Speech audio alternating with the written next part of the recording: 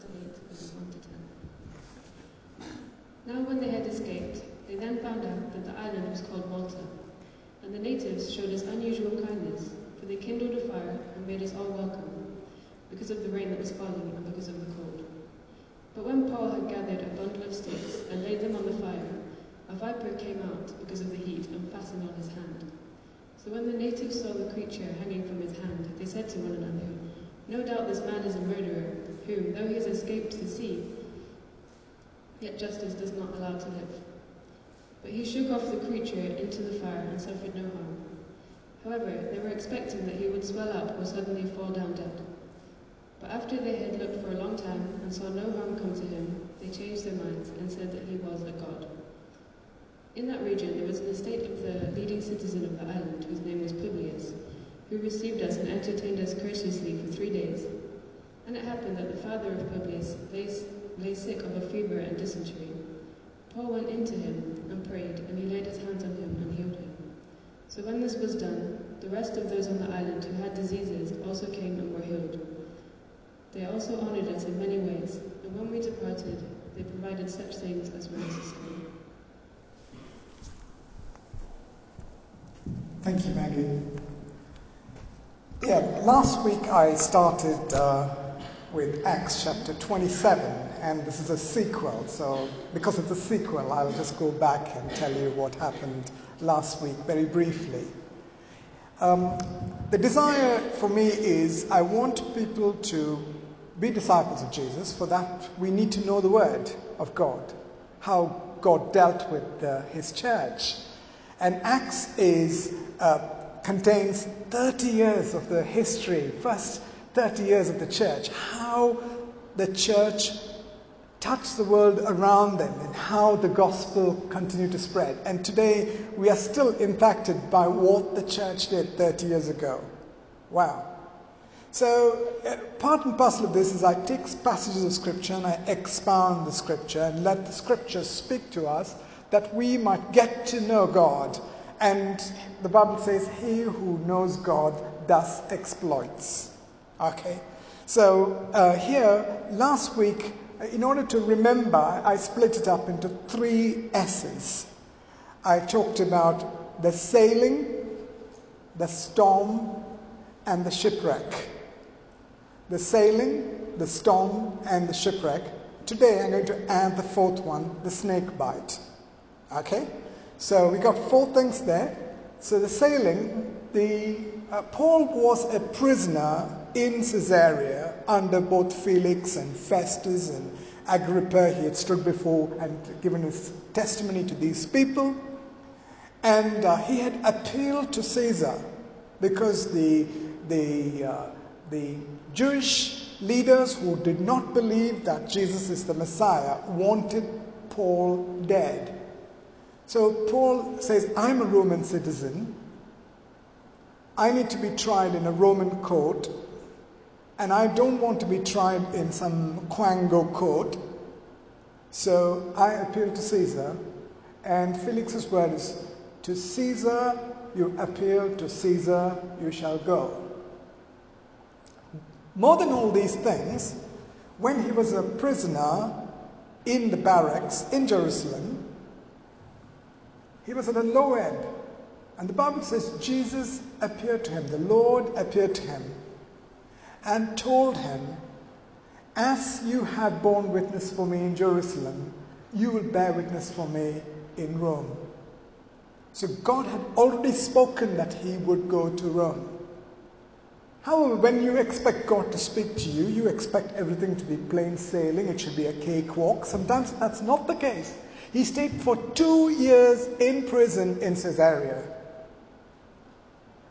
After 2 years, at the appointed time, the prisoners were going to be taken from Caesarea to Rome to be tried before Caesar.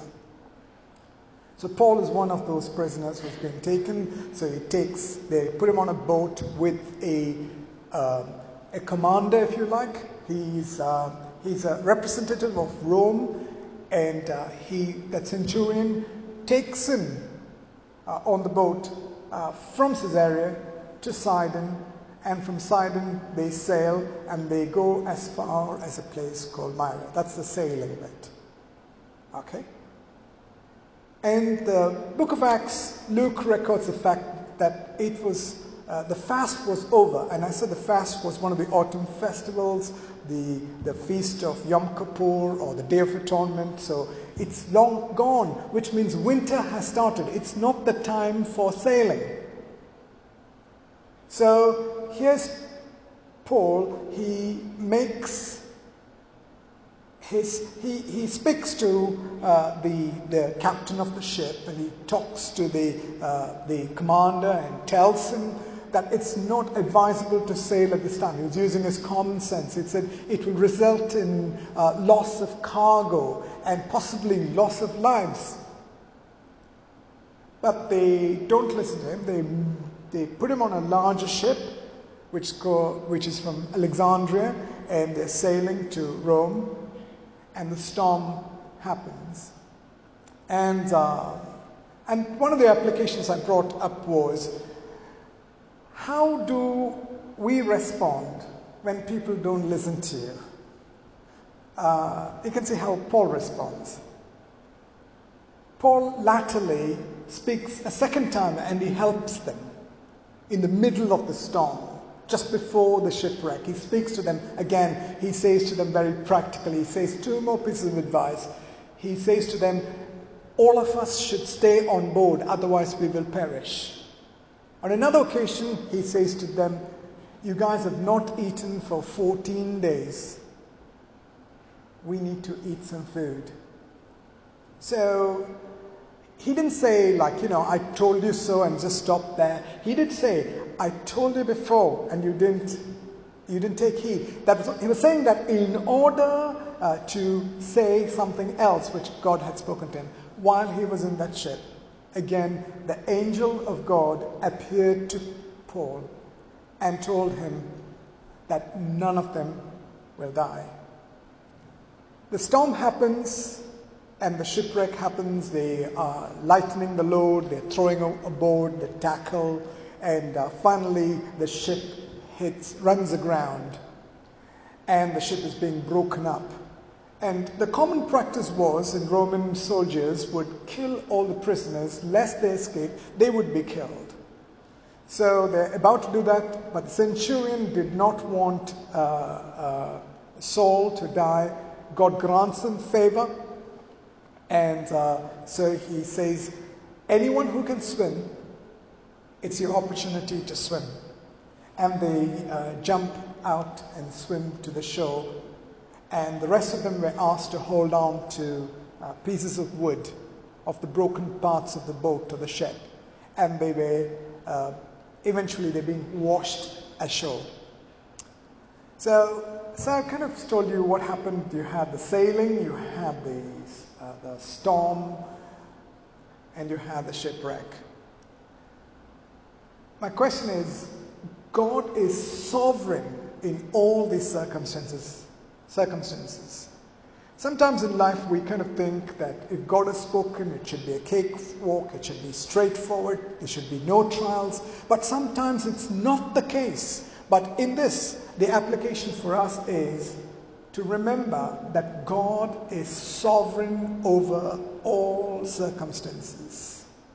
And what God has promised, He is able to fulfill. So those are two things you got to take on board.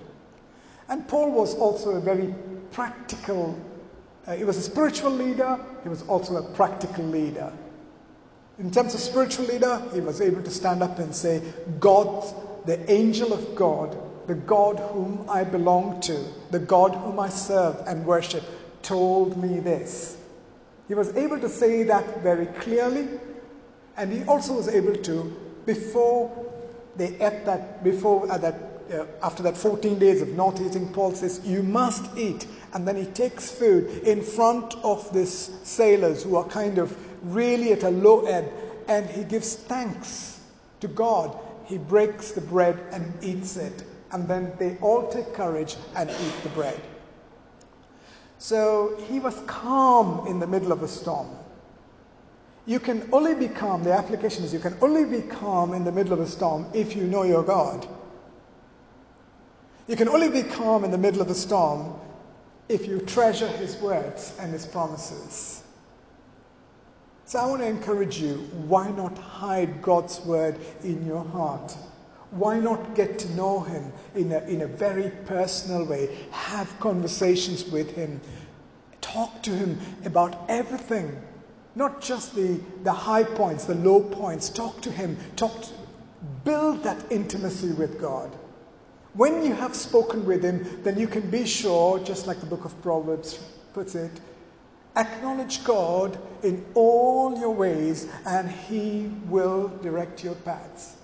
So in my life, I do get storms. When I face these storms, one thing I'm sure is that I have spoken with God everything.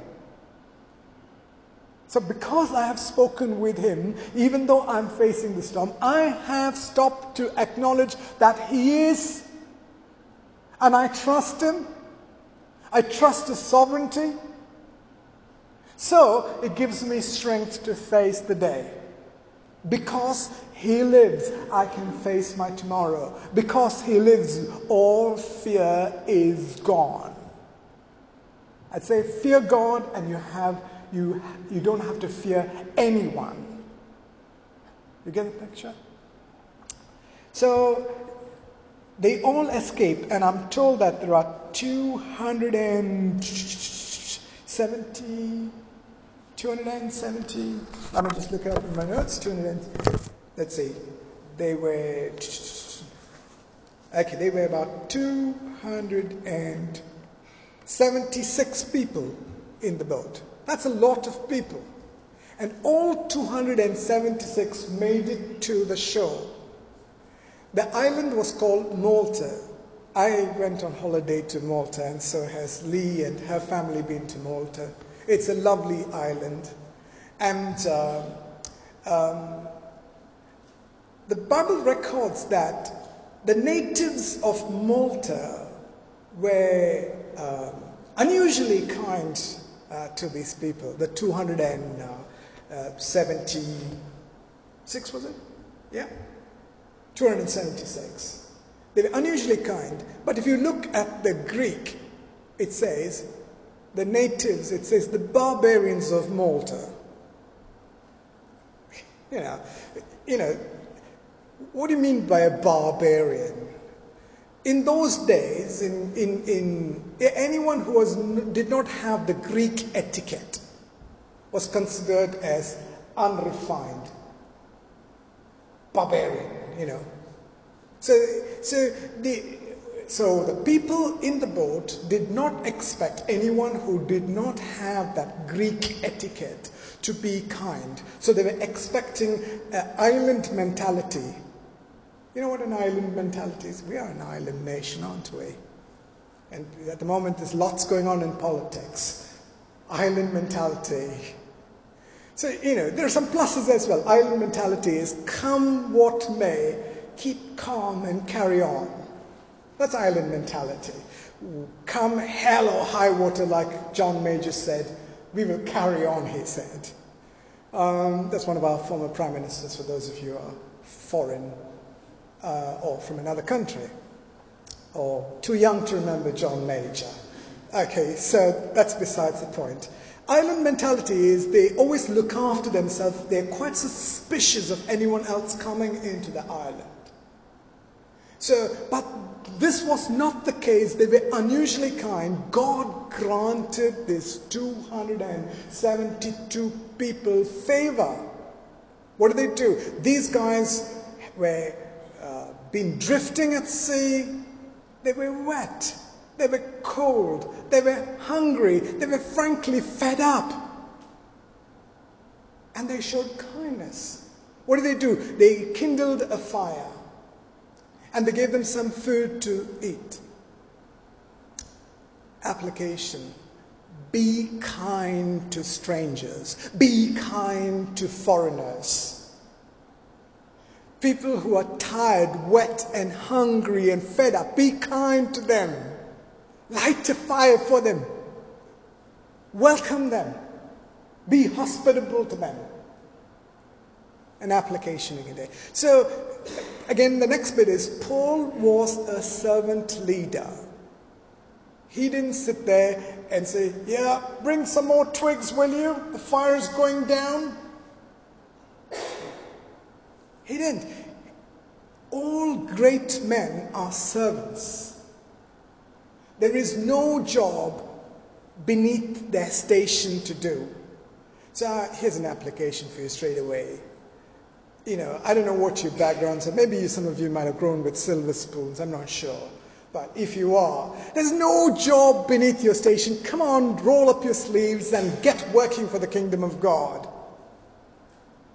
There's nothing beneath your station. Paul gathered up some twigs and he put it on the fire. As he was doing so, the warmth of the fire woke up a snake that was asleep. And that snake fastened to his hand. In the Bible it says it's a viper.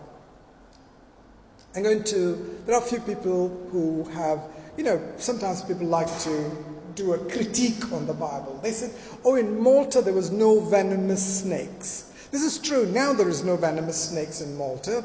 But like in many places, there were venomous snakes. And as population increased, they killed them. Those days there were venomous snakes. And another criticism they make is, vipers strike with their fangs. They don't fasten themselves. They strike with their fangs and retreat. That's what they do. But I want to put across that, again, sometimes when snakes strike, sometimes their fangs do get caught in something, and therefore they hang. It was not like they were kind of trying to eat Paul's hand. Okay? So you get the picture. So here is a man who was trying to help. And, have you been in a situation you went to help and, man, you ran into trouble? This is a case of Paul. He didn't sit there and say, am I in the will of God? Is God punishing me? He didn't. He just shook the snake back into the fire. That's what he did. Okay. The people who were watching, they seen that he had survived the storm. He has survived the sea. Now, a snake bit him. People are fickle. People are opinionated. So they're not only fickle and opinionated, they are vocal. Criticisms come without invitation. So here's a situation where people say, he must be surely a murderer, an evil man. Justice has caught up with him, or in the modern term, the fancy word is karma.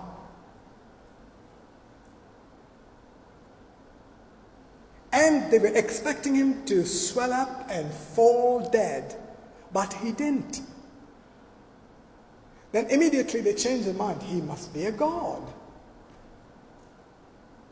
Both of them were wrong. He wasn't an evil murderer, nor was he. He did, of course, hold Cassius' lot, when people were being stoned, martyrs were being stoned. Of course he casted his lot. But he wasn't a direct murderer as such, nor was he a god. And God uses this opportunity to open doors for ministry. The word quickly got around. A notable citizen by name is Publius. And Publius had,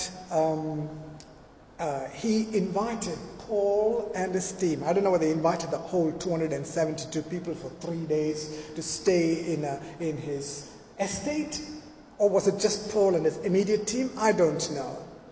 But he was invited. God granted favor.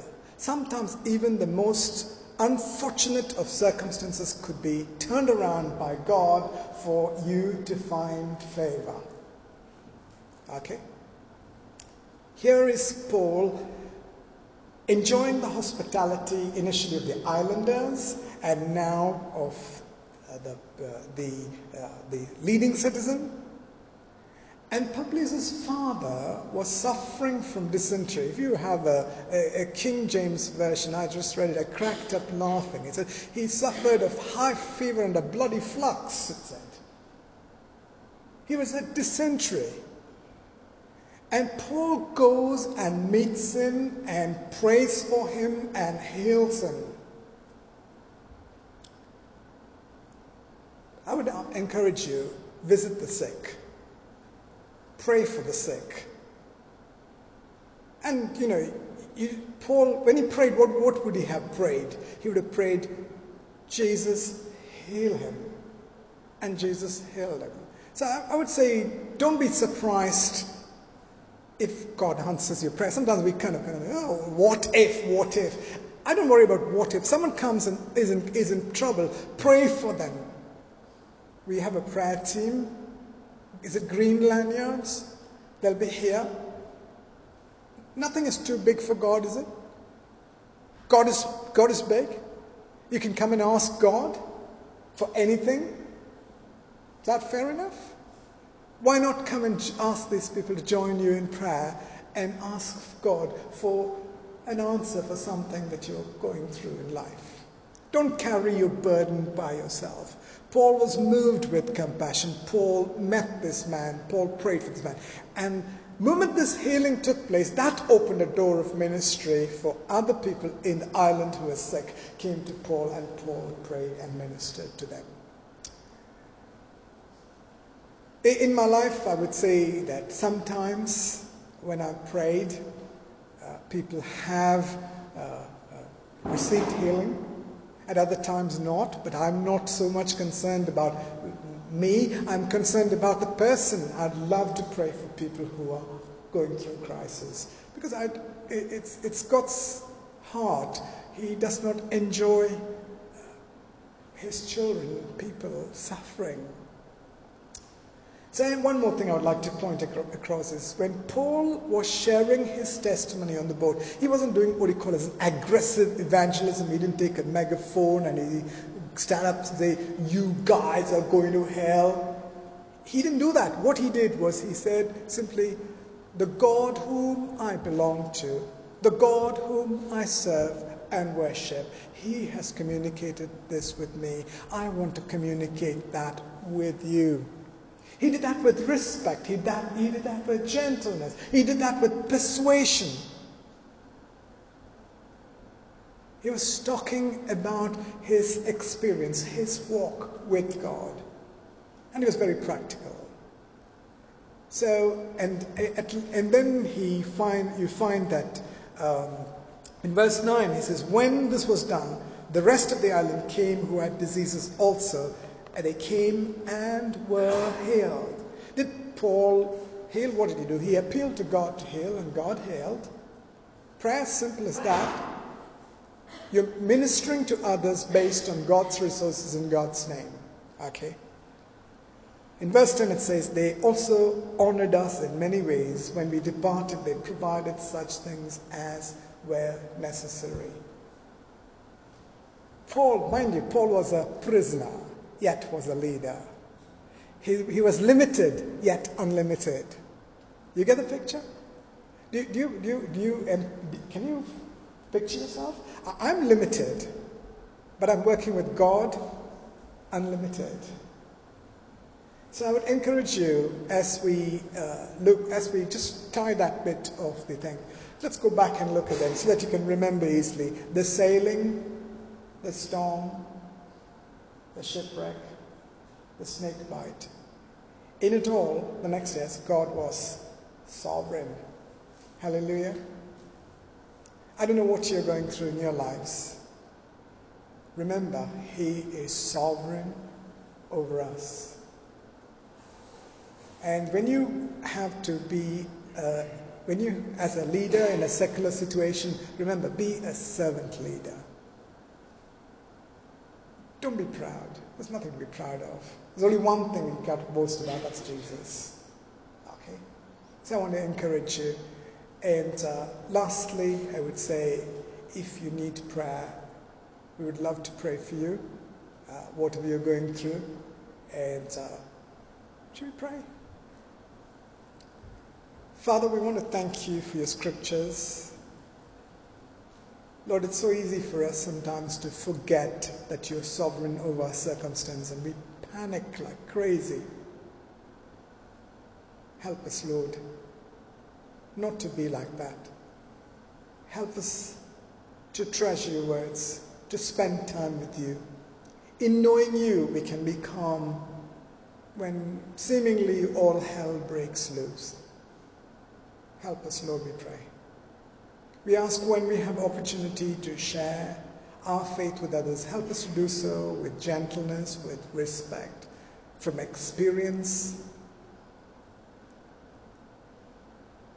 Help us, Lord, to serve other people. We ask, Lord, will you share your heart of compassion? Even as the scripture says, you were moved with compassion as you proclaimed the kingdom of God, and you demonstrated the kingdom by healing those who are unwell. We just pray, Lord, we can do nothing without you. We don't claim to say we are superheroes or any of those. We just come and say, Lord, in our weakness, come and show your strength. In our foolishness, come and show your wisdom. We would like to make you known. Help us, Lord, we pray. We ask this in Jesus' name. Amen.